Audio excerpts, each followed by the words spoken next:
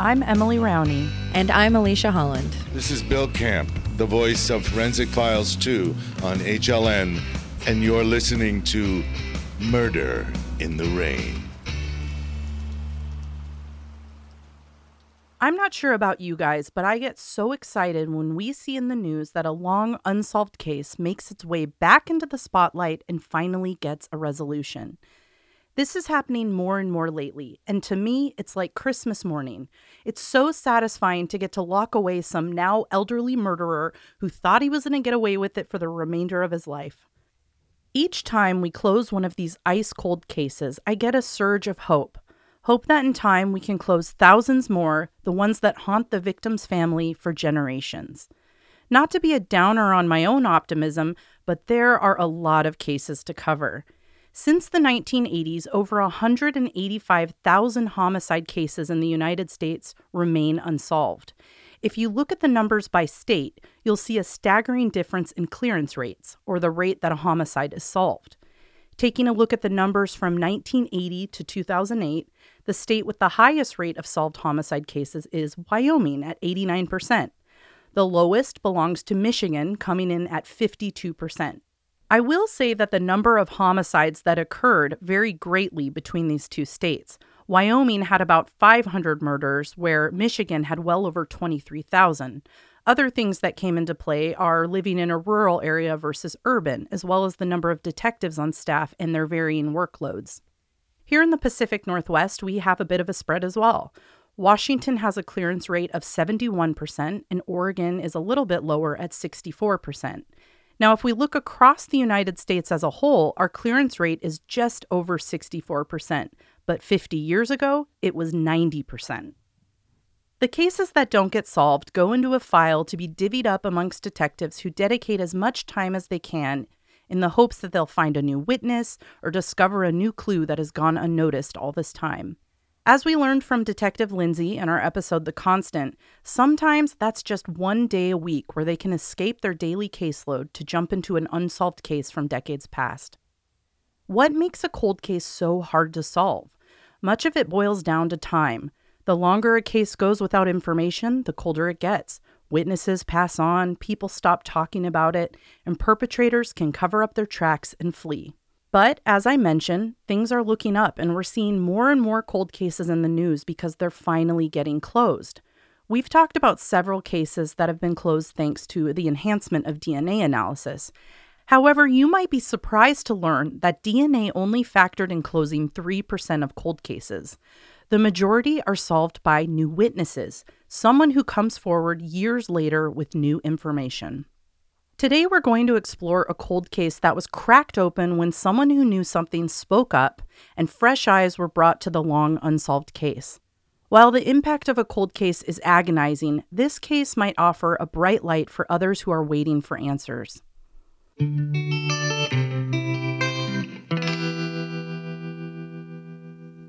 I can't think of a more magical place to be in the winter than on a Christmas tree farm. I just recently went to a local family-owned tree farm with my daughter. We go there nearly every year. We walk around and look at the decorations. I force her to pose for a few pictures that I will inevitably forget to have printed to make into our Christmas cards that I probably won't send. We grab a hot cocoa and we pick out our tree while we discuss who gets to pick the color lights this year. Sometimes we have a little small talk with the family that owns the farm or the dozens of workers mulling around offering their smiles and their assistance if we need it. It's such a happy day for us, but today's case makes me look at the Christmas tree farm with a little bit of sadness. Edward and Wilhelmina Morin, or Ed and Minnie as everyone called them, were a lovable couple in their early 80s. Minnie's first husband, George Hadler, passed away in the 1950s. George and Minnie had 4 children together: Hazel, Dennis, Dale, and Delbert. After George died, Minnie met and eventually married Ed. Her and her children moved in with Ed to start a new phase of their lives together. Although they were now in their twilight years, they were incredibly active in their community and with their church, and they ran a successful 120-acre Christmas tree farm in Ethel, Washington. Ethel's a town just south of Chehalis. The couple was part of a local Grange Hall, acting as Grange Master and Grange Treasurer for over a decade. Every December, the Morins hosted a holiday luncheon for couples from their church. In 1985, that party was scheduled for Thursday, December 19th. Unfortunately, this day would not turn out at all as it was intended, and the couple would not be present to receive guests to their party that year. Instead, they would go missing, and a massive search would ensue.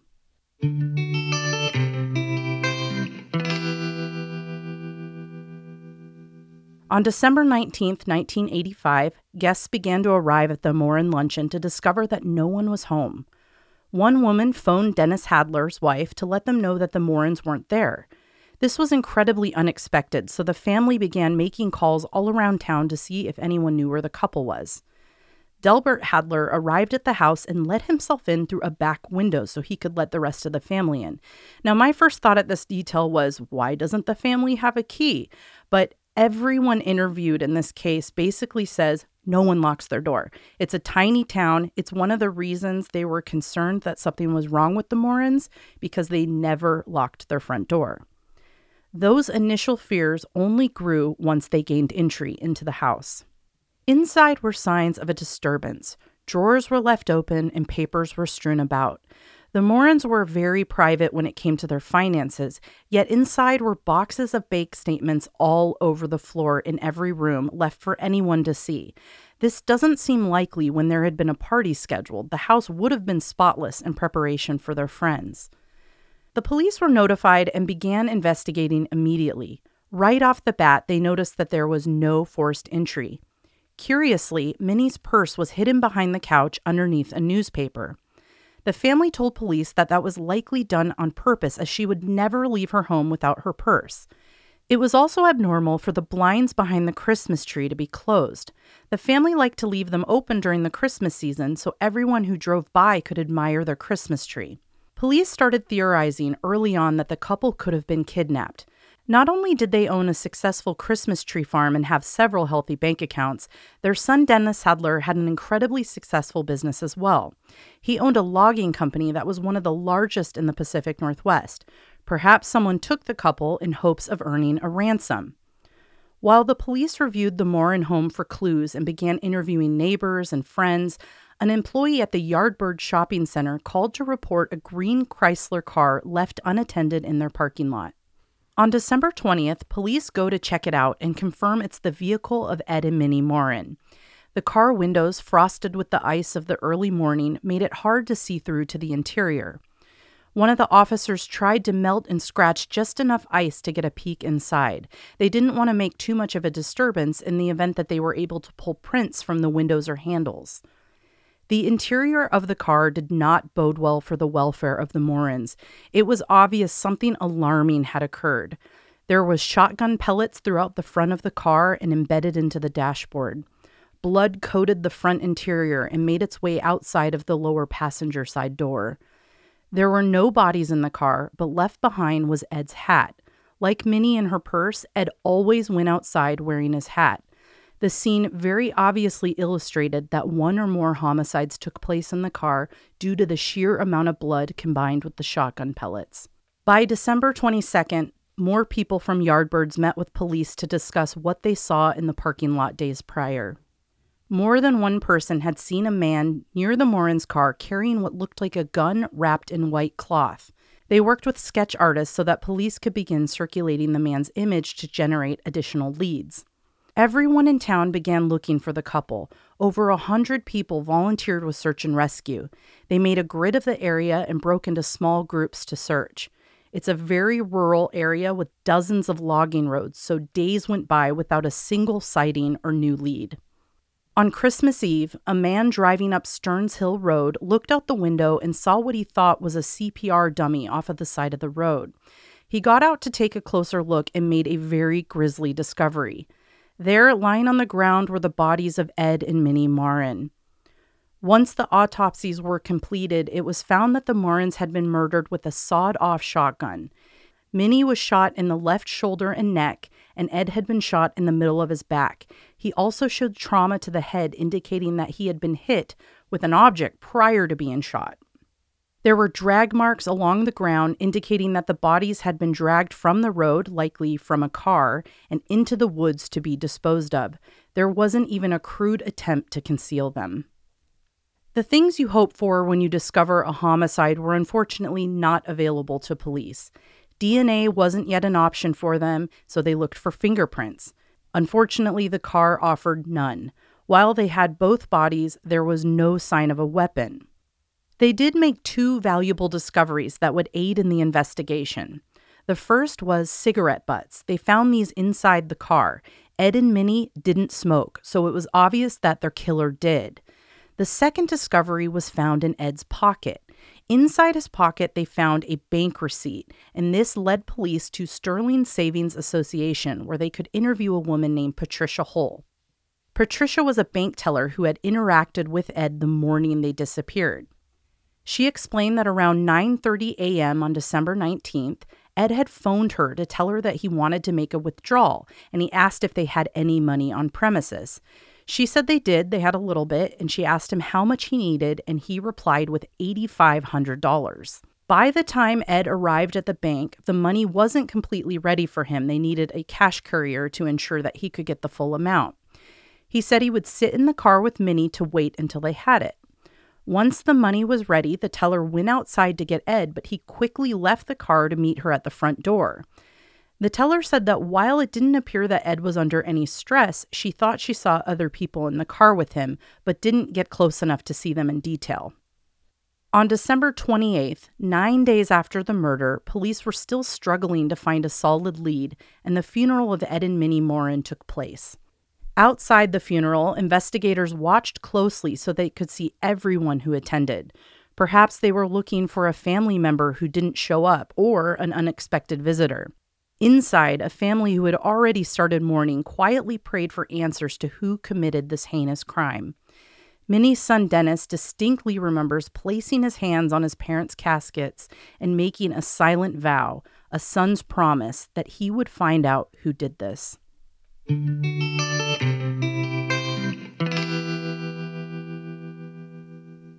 By January, police were still looking to improve the composite sketches they had created to help locate the man seen in the Yardbirds parking lot. They were resorting to having witnesses go into a hypnotic state in the hopes that they could garner additional detail of the man's face and clothing. What they ended up with were several sketches depicting a man dressed in a green army jacket and wearing a hat. He had dark hair with a little bit of beard growth and appeared to be in his 20s. Though even without the sketch, police had their theories on who they thought could have murdered the couple, but he didn't look anything like the sketch. Initially, police thought someone close to the Morin's son Dennis had done this. His son, Mike Hadler, the Morin's grandson. Mike had a history with police and was known for his explosive personality, and not only that, he had an affinity for smoking. When police interviewed Mike, true to form, he lost his temper. He was heartbroken and furious that someone would accuse him of killing his beloved grandparents. Police asked Mike if he's willing to take a polygraph test to clear his name. Having nothing to hide, he agrees. And just like he told them, he passed. He also happens to have an alibi for the day of his grandparents' murder, which was confirmed by police. If Mike had an alibi and the rest of the Hadler family was cleared, police had to look to someone new. The next logical step were the people outside of the family who were close to the Morins. They focused their effort on the seasonal workers on the Christmas tree farm.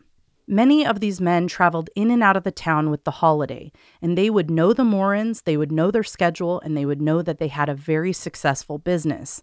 All of the workers had their photos taken in order to show witnesses.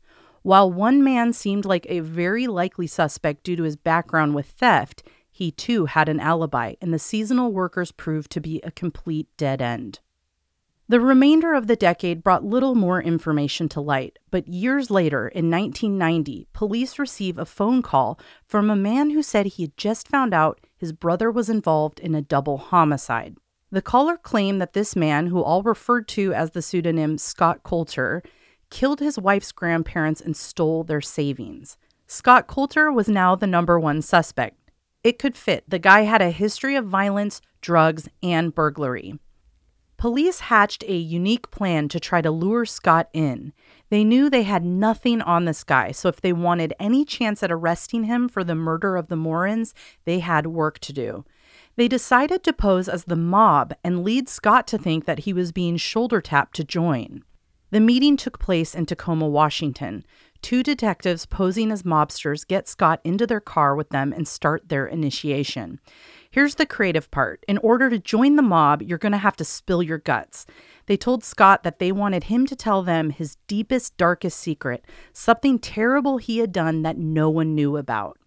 Now, they don't just take a shot in the dark. They do allude to telling him that they had a source who said he might know something about a double homicide of 2 elderly people a few towns away.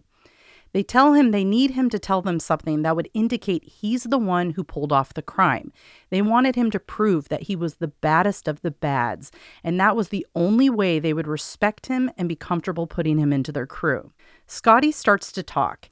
He says he took the old folks to the parking lot of the Yardbird and killed them by shooting them.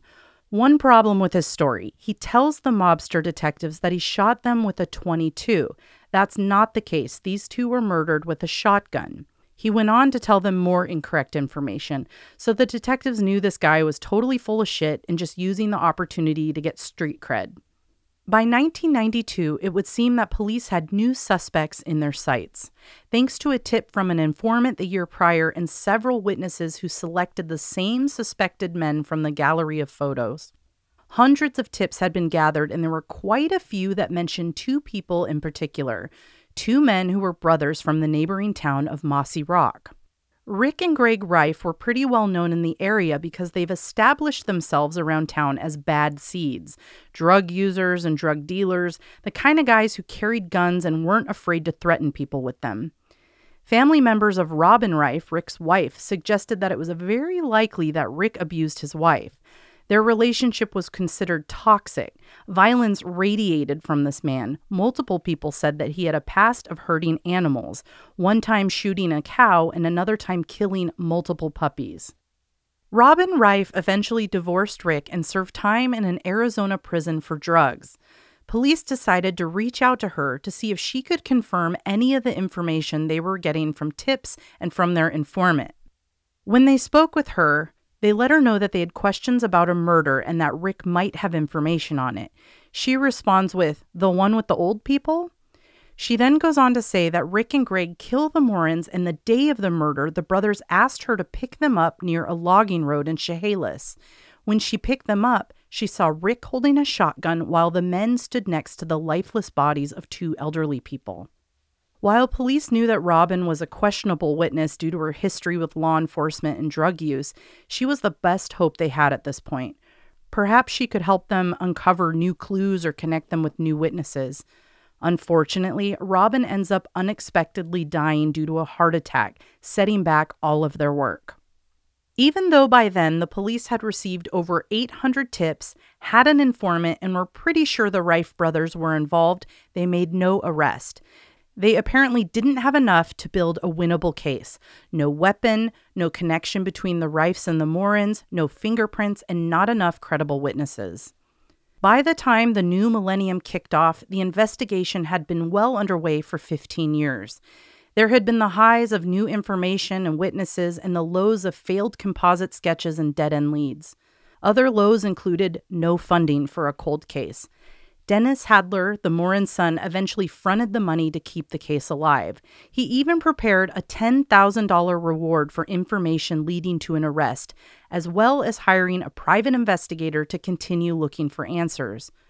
Those answers shockingly came from someone in 2002, someone they never would have expected.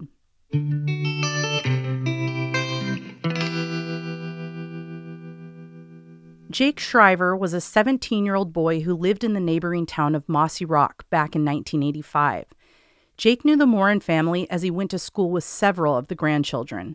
After nearly 20 years of keeping a secret, he was ready to unburden himself and decided to call the police.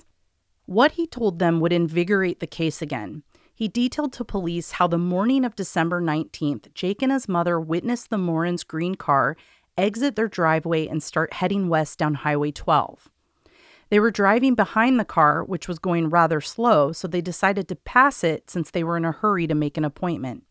As they passed the car, Jake was able to clearly see who was inside. Driving the car was Ed Morin, and in the back seat sat his wife, Minnie. They weren't alone. Next to each of them sat a man, and both of these men were recognized by Jake. They were not only from the same town, but he was on friendly terms with one of them.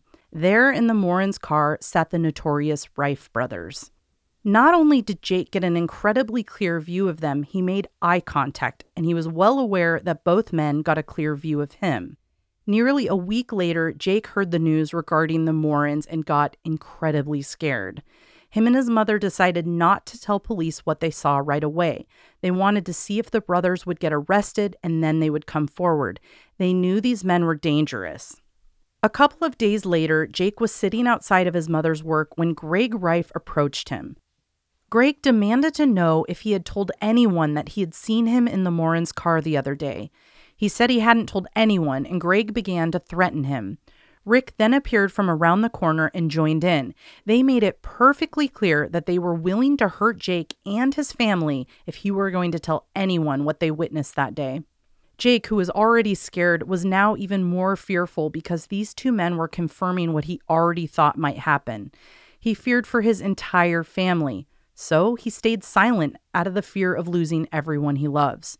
To ensure that Jake stayed scared and that he didn't tell anyone, the Rife brothers began a near-daily drive-by of the Shriver home. Now that Jake had unburdened himself to police, his information would breathe life into the very cold case of Ed and Minnie Morin and help police finally discover what had happened on December 19th, 1985. Police also now had some very important information on the Rife brothers. These guys were threatening witnesses.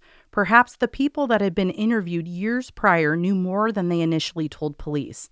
Now, with new detectives joining the force and giving this case a new look, they intended to revisit all of the previous witnesses. The team, led by Detective Bruce Kimsey, who took on the case in 2005, went back through the entire case file to begin excluding old theories and considering new ones, re-interviewing witnesses, and looking for new clues like those brought to them by the new witness, Jake Shriver. Early detectives had a theory that it was someone close to the Morins who committed the crime. The original argument was that money wasn't something the family would have talked about with people who weren't close to them, so someone close to them would have had to know that they had money. There were holes to be poked in this theory.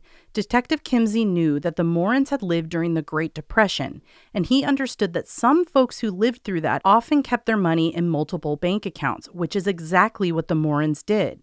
The person who kidnapped and robbed them only stole money from one bank account, which led detectives to consider if maybe the perpetrators didn't know them at all. All of the men who worked on the Christmas tree farm and any others who fit the original descriptions provided by the witnesses had their photos taken early in the investigation. These were low quality and very small, so Detective Kimsey worked to improve those images so that they could be revisited by witnesses. They were enlarged, colorized, and sharpened so you could see things that were not visible before, such as eye color. They then brought these enhanced photos to the witnesses and re-interviewed them.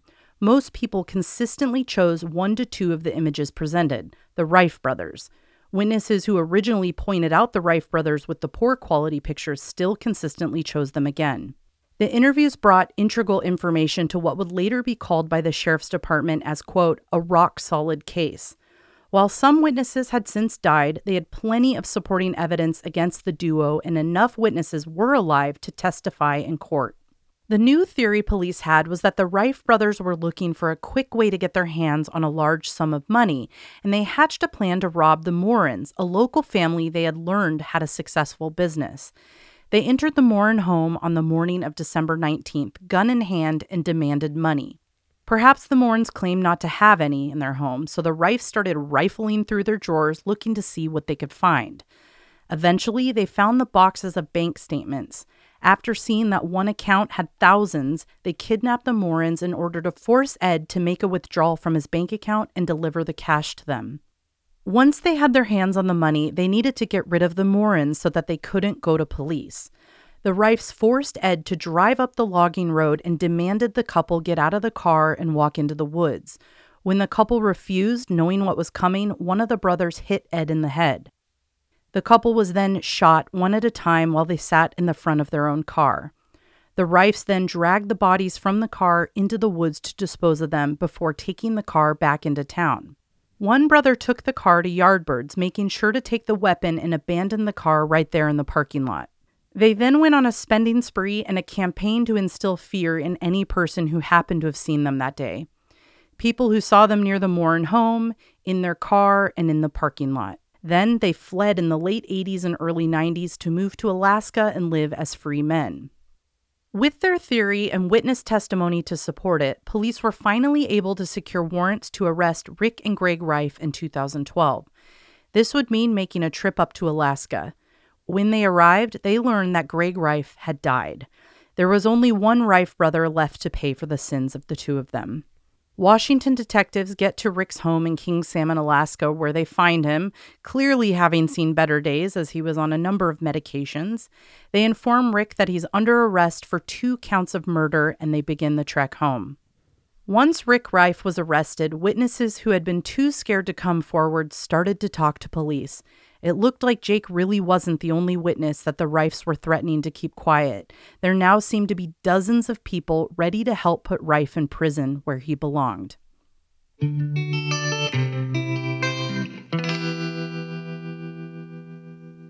On July 6, 2012, Rick Rife was officially charged with 2 counts first-degree kidnapping, 2 counts first-degree burglary, and 2 counts first-degree murder. His trial kicked off on October of 2013 and lasted for 6 weeks. 90 witnesses were presented to the court. Let's go through a summary of some of the important testimonies offered in court. Don't worry, I won't go through all 90. Oh. First, there was the sightings. Jake Shriver provided his testimony and everything he witnessed the morning he saw the Rifes in the Morin vehicle. Several other people saw the Morin's green Chrysler driving near Bunker Creek Road and noted that there were 2 additional occupants. Unlike Jake, they didn't know who they were, but their descriptions matched those of the Rifes. Witnesses Sherry Amel and Mary Jones spoke to the fact that they saw a man fitting Greg's description in the Yardbirds parking lot. He was standing right next to a green car, which we later learn is in fact the Morin's vehicle. About 45 minutes after the first time they saw him, they noted that 2 men were standing at the car, wiping it down. He appeared to be carrying a firearm, a rifle that was wrapped in a white cloth. He was wearing an outfit that fit the description of the men witnesses saw in the car with the Morins, a 20-something man in a green army jacket, stocking cap with a beard. He also picked Rick Rife out of a photo lineup in his original interview. Several other witnesses all spoke to similar sightings at Yardbirds. Obviously, witnesses who were able to testify to seeing the Rifes were imperative, and while most of the trial witnesses were those that did witness this back in 1985, there were a handful that had important information to the case regarding the weapon and admissions of guilt. One of these witnesses was Rife's own cellmate. Well, he had an adjacent cell in Lewis County Jail. Irwin Bartlett was in prison on assault charges, and the state offered him a reduced sentence if he testified against Rife. In court, Bartlett testified that Rife not only killed the Morins, but admitted to him that he had an accomplice who was, quote, no longer with us. Rife and Bartlett were both housed in the medical unit for several days due to a variety of issues, and during that time, Bartlett mentions that Rife had talked to him about the Morins on more than one occasion through what they called the cell phone, or the vents between their cells. Bartlett ends up being on the stand for only a few minutes, yet he remains the topic of conversation for hours. Defense attorneys are working really hard to get his testimony tossed out, and I think it's understandable when you hear a little bit about his history. Irwin Bartlett was in prison for over 13 years before he met Rife in the Lewis County Jail. In the 90s, he had actually done time for attempted murder in New Mexico. Get this, he comes home and he finds his wife in bed with 2 men, and then he attacks them with an axe. Full-on Chicago style. Yes. So he gets arrested and convicted for attempted murder and does his prison time. He ends up escaping and manages to avoid police for 6 months before he finally gets arrested again. He then does his time without issue and moves to Washington, where he ultimately gets arrested again for assault and does a couple of months in Lewis County Jail, where he then meets Rife. He axe murdered 3 people in a crime of passion? Attempted. I don't think he killed any of them. Still. I know. Bartlett is granted furlough so that he can leave a few hours, mainly for medical reasons. And while he's out on furlough, he gets this idea to sneak in his liver medication into jail in his butt cheeks.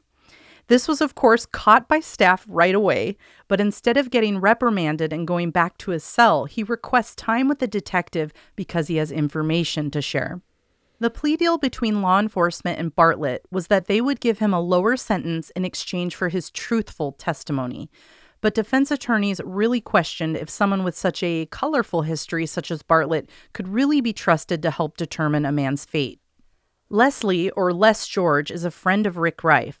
They were close prior to the murder. Les eventually spoke to police and testified to knowledge that Rife had access to a shotgun.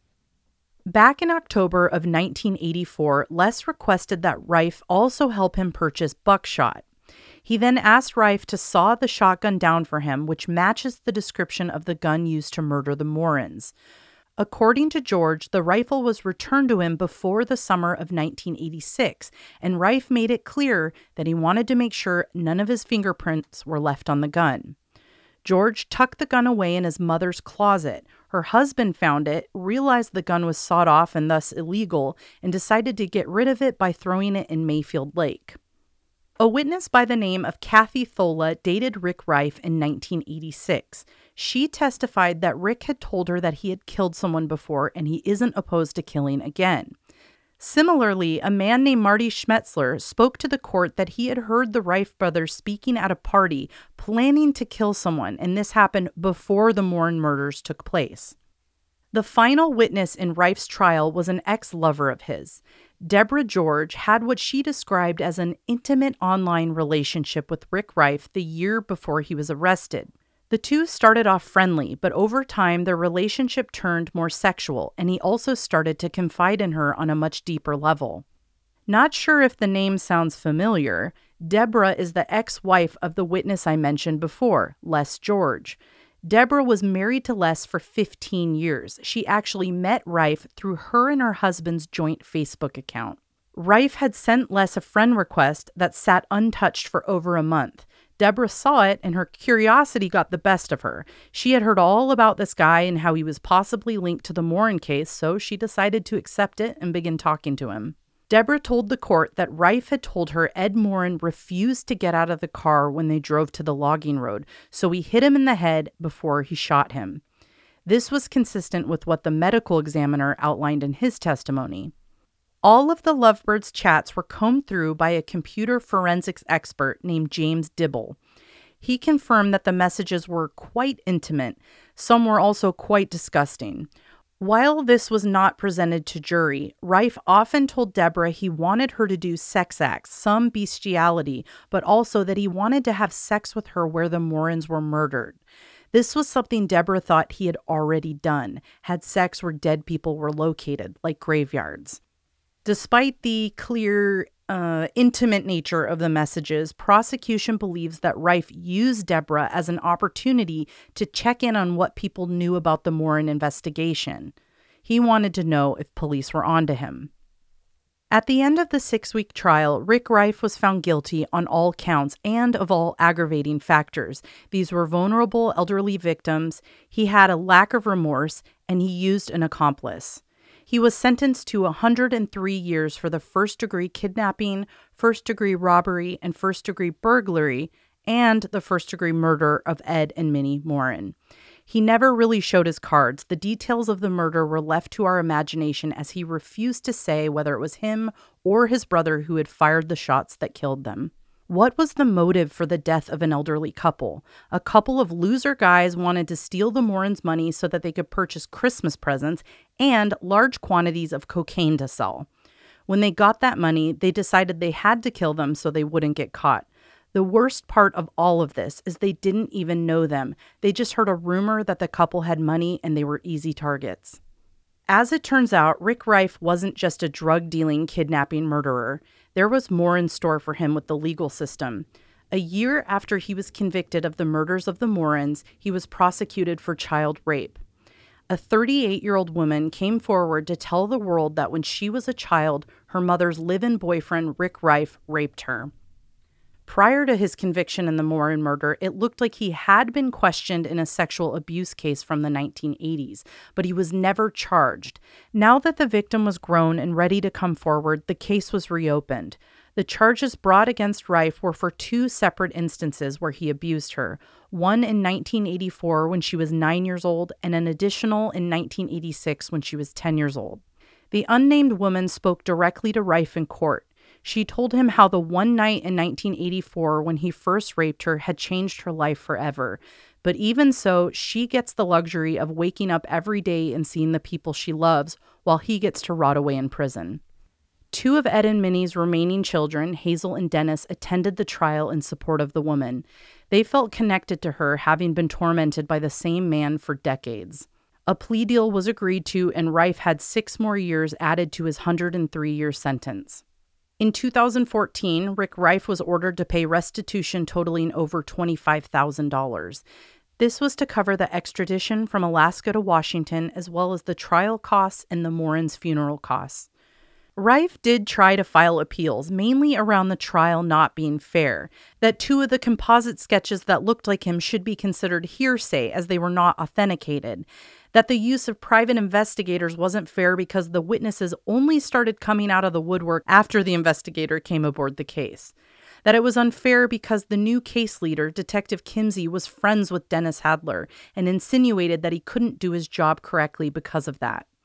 There were more claims around false testimony and such, but he really was reaching. All claims were found to be baseless and his appeals were denied. Rick Rife will spend the rest of his life in prison. A single crime can have impacts on multiple generations, and cold cases make this same lasting effect vastly more intense. There's no turning of the page to end the chapter. They're constantly waiting for a new witness or a new clue to help shed light on what happened to their loved one. The effects of losing the loving elderly pair of grandparents took a severe toll on the Morin family. Their granddaughter Denise suffered a miscarriage of her twins due to the stress of the investigation. Their grandson Mike was a suspect for decades, and in his eyes, the only way to cope and clear his name was to seek revenge. After he learned about what Jake saw, he started looking for the Rife brothers and found out they were living in Alaska. So he went there. He planned to kill them. He spent his evenings going bar to bar looking for people that knew the Rifes and possibly where they were living. No one would talk to him, so he wasn't able to find them, which of course was for the best. Mike's father finally convinced him that what he was doing wasn't something his grandparents would ever want.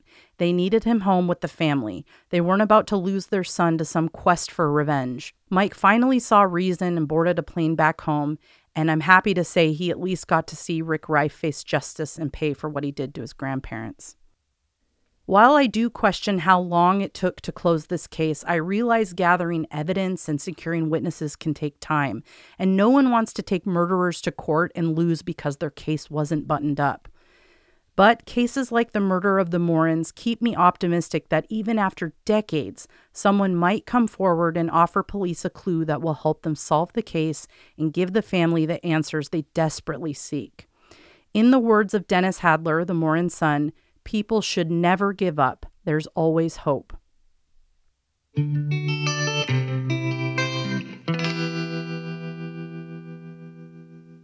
I remember not locking my door being younger, and then to be in a tiny town where literally everybody knows you and your family drives by your house on the way to work. Yeah. It was just common for them to leave it open. Well, and to be well known and loved and local business. And they had a party plan that day. You know, they're expecting to just be able to walk right in. And I've had friends be mad at me because they had to knock, going, "What's wrong? Why is your door locked?" I always am shocked when your door is locked. I'm used to walking right in. But for the record, I've gotten much better. But, I lock it all the really time now. Abnormal for these people to drive up. They see the blinds shut. They see no car in the driveway and the doors locked when they know there's a party, an annual party. Yeah. So that was really scary for them. The way you were talking about this case when, it was holidays and everyone was going over, and then they realized something was wrong, totally reminded me of your case that you did last year for the holidays. That one was hard. I know you had a hard time with that. We all had a hard time with that case, but I remember you particularly thinking about that. Yeah, I was like, but, it's important to share. But, very similar, and upsetting. You had said the ex-wife died of a heart attack, and then they're like, all right, we'll stop looking at the brothers, even though she was basically telling us it was them. I know. I will say, and we can kind of talk about the timeline in a minute because I had problems with it. I think it was just really hard for them to get someone who had enough details to be considered an actual credible witness. And she was finally being able to corroborate all these little tips that are coming in.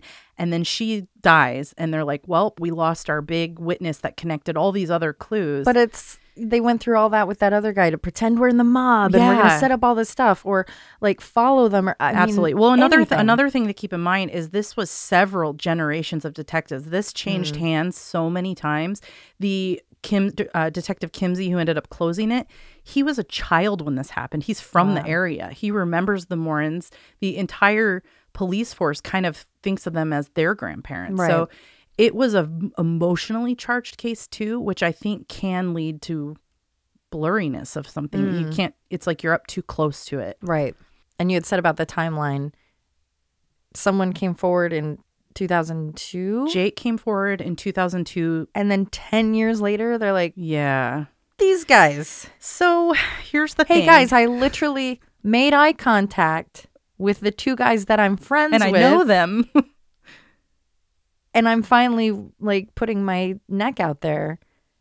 And for that guy had to like be stressed about that for a decade. There is unfortunately not a lot to fill that time frame from 2002 to 2012 that you're going, what the heck were they doing? Like, were they just building a clue each week, writing a page, you know? Yeah, it'd be one thing if it was like we were going. But it sounds like, okay, we've got that. Now let's see what happens. Oh, yeah. Let's go had they done it 5 years earlier, they would have gotten Greg, too. Right? So I have been corresponding with Jake Shriver, and he is willing to talk to us. We just haven't been able to record that yet. And that was one of my questions because he made some comments that made it sound like he didn't just call the police once in 2012. He tried several times to get more attention on this case so that it could be closed. So I kind of want to hear from him what the timeline really was like for someone who was so involved in the case. Yeah, because maybe he can say, oh, yeah, they called me every month and asked for something else because they were always working on it, but still 10 years. So I think what we'll do is have that call and then maybe add the interview to this after we post it initially so people can kind of get an update. I don't know if you said or if you know how old the brothers were or ballpark when it happened. They were in their mid-20s when it happened. Okay, and I so cannot he was like tell 50 you something, almost 60. Yes. Okay. I cannot tell you which one was older. I think Rick was the younger one, but he's often referred to as kind of the boss. He bossed his brother around. But unfortunately, I couldn't find a lot of personal information about them. Oh, that's interesting. I'm very upset at all these witnesses. Very. The mob mentality of not coming forward or not, just send an anonymous letter with really specific, whatever your details. I understand if I'm that 17-year-old kid and that's my 20-year-old friend and I know they're dangerous and I know they've killed someone, that makes sense.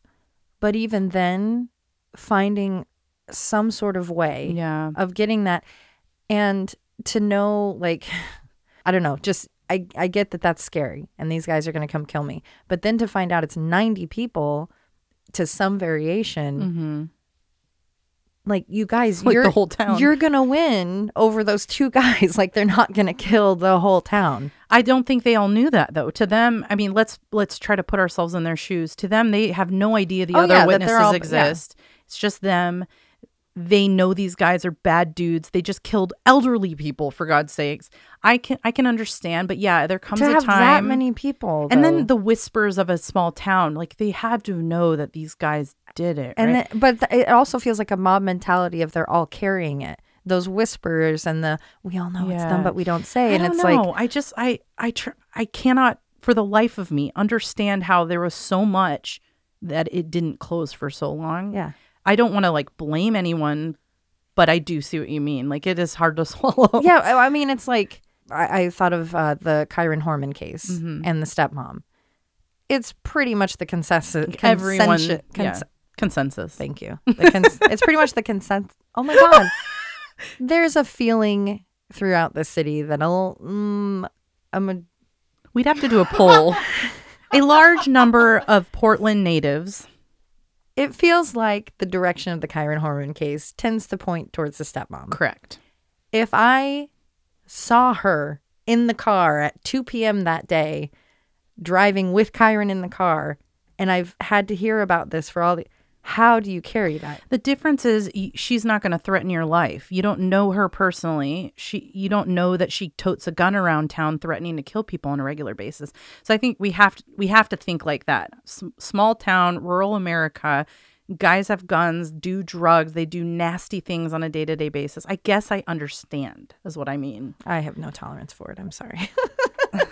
I get why you would be scared to, but to not be willing to find a way. I give it a year. Yeah, give it 2 years. I 100% agree that the case should have been closed sooner. It is possible they were rarely working on it. Like this guy came in 2005, this head detective.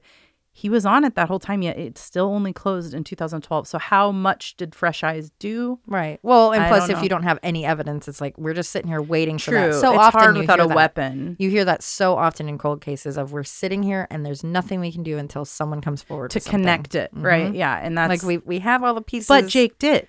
Yeah, that's the thing. Yeah. So it's like, but you look at these other people. You had the ex-girlfriend come forward and be like, yeah, he told me about it. You have this woman with her joint Facebook who's saying, I love that part. I knew that my husband had told me that da-da-da-da-da. And then we got in this like steam, like, but screw both of you. Can I say she's all of us though? That she's like, I know this guy's a bad guy, but I gotta know more. But not to pursue something unless you're pursuing closing the case. That sucks for Les too, who he's probably realizing after his wife's having this emotional affair, well, I guess I'm going to tell him about the gun after all. Yeah.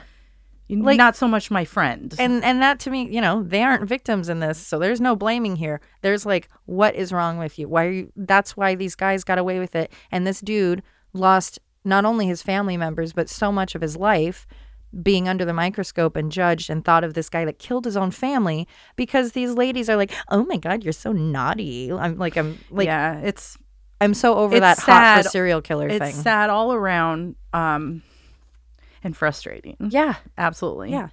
Let's see. And the family, I mean, Mike, I've talked to him a little bit. He said it's hurt his family greatly, and he's thinking about talking to us about, what that impact looks like. But it sounds like there's maybe some animosity between the family. And I wonder, like, did people think he did it in his own family? Yeah. Okay, the woman coming forward saying that she had been sexually assaulted as a kid. Mm-hmm. That's why you tattle. Everyone knows I love a good tattle. All these witnesses holding this in, who knows what? There's no way that dude stopped. Oh, yeah, I had that sexual assault right then, and then I killed those old people, and then I was over it. Yeah. Like, that's why you say when you see something, all these tip numbers are anonymous. Like, you can get that information out. Yeah, it's your choice because if you're going stopping to testify. This other stuff from happening. You're stopping people from getting killed, being raped, being assaulted, being all sorts of stuff. Yeah, so it's like, I'm happy it got solved, but man, is it frustrating that Greg got away with it. Oh, I know. Oh, I always find it not amusing, but in its own way, when someone is doing their appeal and it's always on like you guys the most fair. ridiculous. Yes. It's not, I'm innocent and here's why I can prove this and this. Like, actually that sketch didn't really look like me, so I'm gonna have to say we had a mistrial. It's I highly recommend reading the source I have, which is the State versus Rife. It is his appeals and it lists out all of the reasons.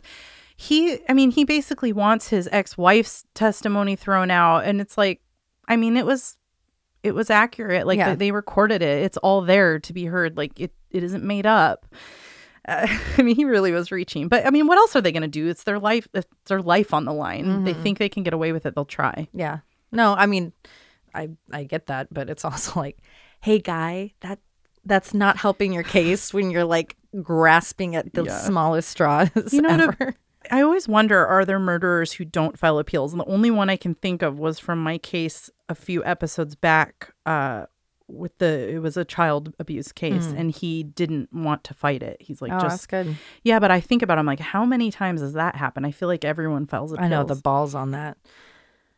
Oh, and again, thinking about Mike, if I'm living in this little town and everybody knows everyone and everyone knows what happened to my family and I may be a suspect or whatever, to learn that 90 people saw some variation of something, I don't know how you wouldn't kind of lose it to be like, am I in some sort of fake world where everyone around me was playing pretend of not know. Yeah. Like that would be, I hope we get to talk to him. I want to ask him talk that to him. say, I feel like he's going to have some reason that will help us I understand that there's some, like, I get not having a fully completed case to actually feel comfortable going to court, but I feel like there's something more here, and Yeah. I'm hoping he can tell us what that is. Because I can't imagine I'm someone accused of something horrible like that, or just kind of looked at a certain way.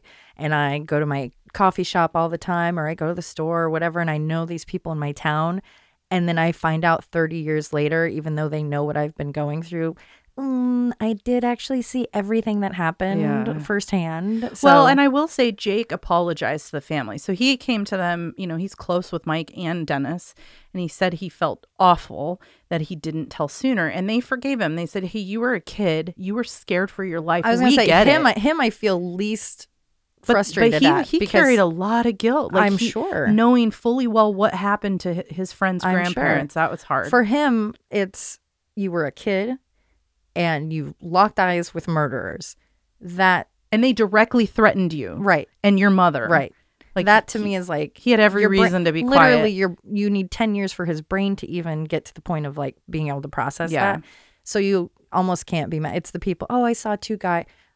If you don't even know who it was, but Just you can tell. give a description, what is that going to do? Except And there were plenty of incorrect leads that people did do just that. Yeah. They said, oh, I saw something weird. I'll say it. And yeah, it didn't go anywhere, but at least you tried. yeah. Well, hopefully we'll be able to talk to Jake and Mike, and we can I'm glad provide it's an solved. update. Yeah, That's me too. really just, I mean, horrible that it went that long and ripple effect through all the families, but Absolutely. at least it's done. So if we get those interviews, we'll, of course, post on social media and update this episode. Bye.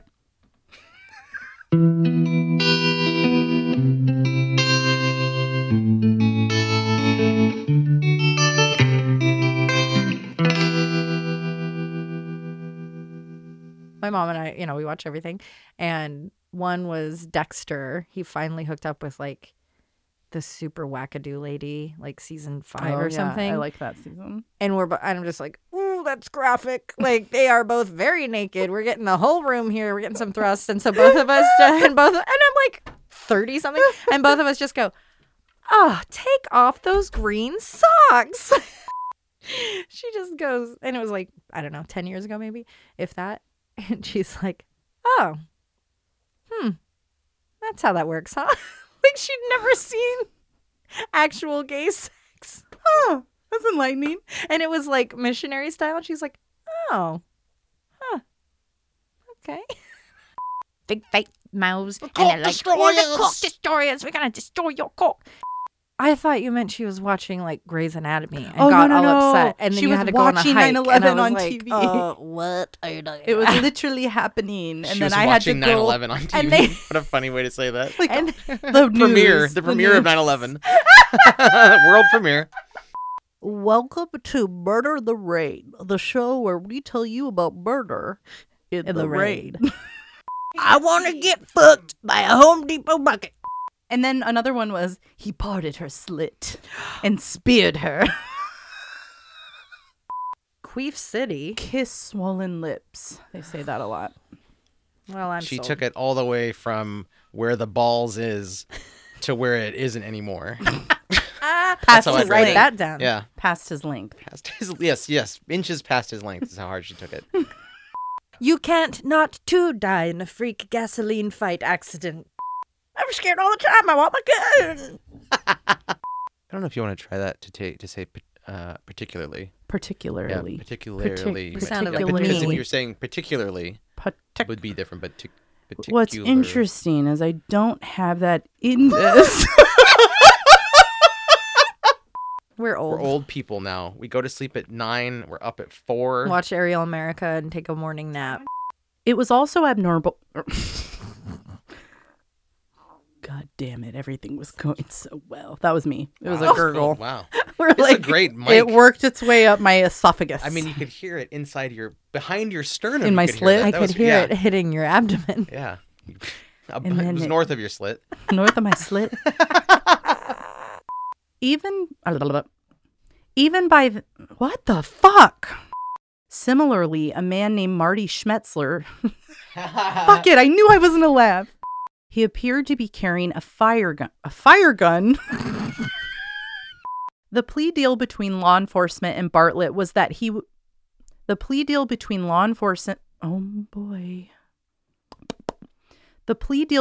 law enforcement and Bartlett was that he would give them Murder in the Rain is produced and edited by Josh McCullough. Written and hosted by Emily Rowney and Alicia Holland. Artwork by Jamie Costa. Music by Kai Pfeiffer at kyfifer.com. Check out our website, murderintherain.com, for additional information on all cases, a fun interactive map, and be sure to subscribe so you can receive our newsletter. Check out the Mad Props page for coupon codes from some of our sponsors. We love your reviews and seeing them on all streaming platforms, especially iTunes. And check us out on Facebook, Instagram, and Twitter. And suck my balls. Please put that in.